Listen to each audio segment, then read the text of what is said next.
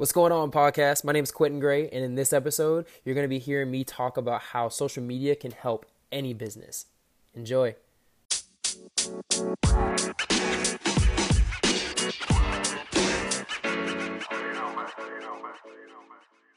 Now, what social media allows you to do as a business owner is to leverage the attention that is on the platform for your business. Kind of like how businesses used to run TV commercials back in the 80s and 90s, because everyone knew that the TV is where everyone's attention was. I mean, a TV was in everyone's house, in every bar. People were even watching it while they were waiting for their clothes at the laundromat. Now I want to challenge you to get into the head of a business owner back then.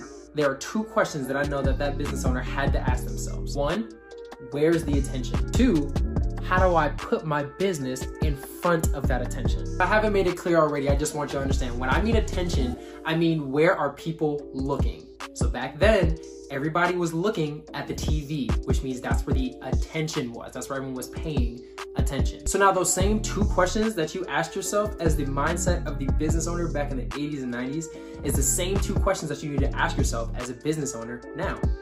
And the answer is in your hand. You're looking at it right now. The phone has everybody's attention. When you're driving, when people are bored in class, even people that are bored in Sunday at church. So the phone has now become the TV, and the TV has become the radio. Now I know there are some of you that are probably asking, okay, so I know a phone is useful for my business, but what about social media? Great question. Now that we know where everyone's attention is, now it's time to ask the next question.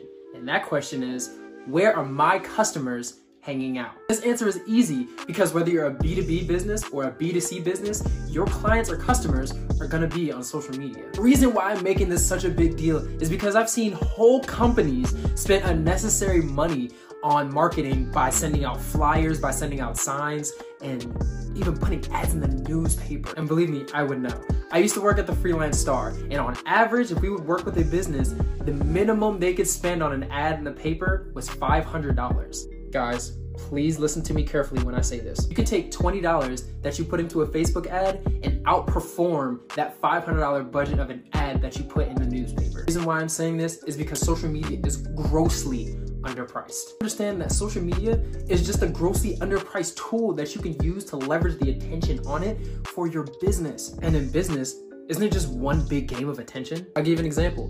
What happened to Blockbuster when they lost attention to Netflix?